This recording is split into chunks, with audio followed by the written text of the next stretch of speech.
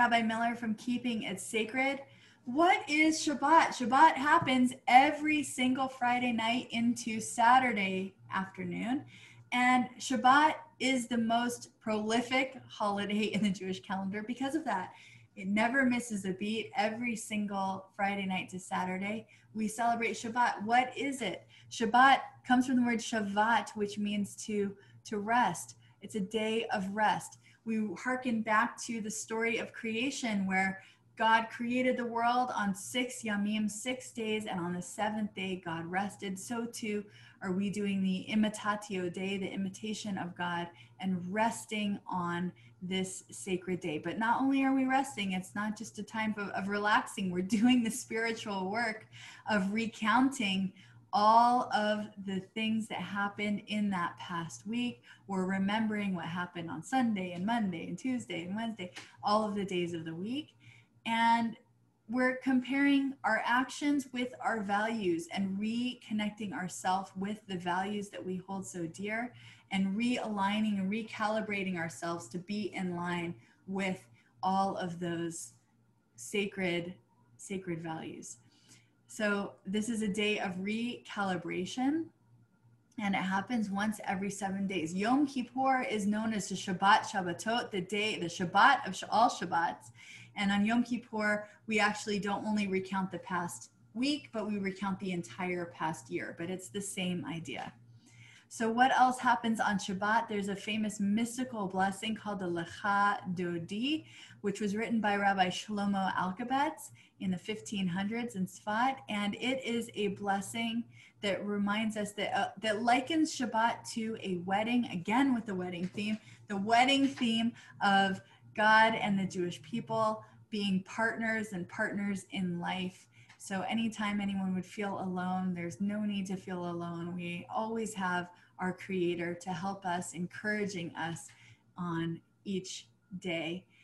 There's also an idea about God and the Jewish people being partners for each other, in the sense that there's a midrash that says, how did it come that God and the Jewish people were partners? Well, it said that Sunday had Monday, Tuesday had Wednesday, Thursday had Friday, but Saturday, Shabbat, had God as its partner. So Shabbat, the day of Shabbat, also is the partner with God. So Shlomo Alkabetz codified this idea by writing a beautiful, beautiful hymn called Lecha Dodi, which means "Come to me, my bride," or "my beloved." And it's a blessing that we say, saying, welcoming in Shabbat, the day of rest. On the day of rest, we welcome it in 3 ways, primarily, aside from gathering in community and prayer. We also light 2 candles. Why do we light 2 candles? Because one stands for Shamor and one stands for Zachor. One stands for guarding and one stands for remembering. What am I talking about? If you look at the 10 Commandments, believe it or not, they appear twice in the Torah, once during the book of Exodus, once in the book of Deuteronomy. And each time it does mention Shabbat, and Shabbat is commanded in the 10 Commandments. But in one book, it says you should remember Shabbat. In the other book, it says you should guard Shabbat. So we have 2 candles to honor the idea. Maybe we're lighting this candle to honor Shabbat. Maybe we're lighting this candle to guard Shabbat. Either way, we've got 2 candles. We light the candles. A lot of times people cover their eyes to prepare themselves to enter into Shabbat, saying the blessing. And then when we open our eyes, that's how it is Shabbat. Why do we light the candles before the blessing when usually we say a blessing and then do the action? Because if we were to say the blessing to welcome in Shabbat and then light candles, what we would be doing is we'd be lighting candles on Shabbat. We'd be lighting a flame on Shabbat. And that is forbidden for most people on Shabbat. Why?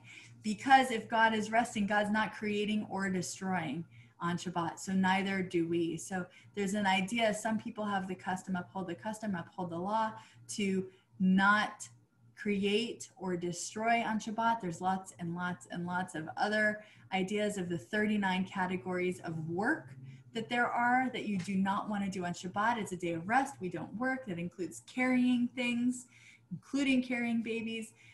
There's a lot of restrictions on Shabbat. So The idea, though, the heart of it, the core of it, is to make that day a day unlike the rest of the week, and a day devoted to family, a day devoted to spiritual introspection, a day to spiritual recalibration of who you are, and getting back in touch with the idea of connection to one another and connection to our Creator and our deepest held morals and values. So with that, I'd like to say Shabbat Shalom. Shalom means peace, a Sabbath of peace to you and yours. May it be filled with the spirit of peace and rejuvenation, the rejuvenation that comes from resting and appreciating the world as it has been created, as we have created it this past week. Looking forward to the week ahead. Shabbat Shalom, everyone. Thank you for keeping it sacred. Be well.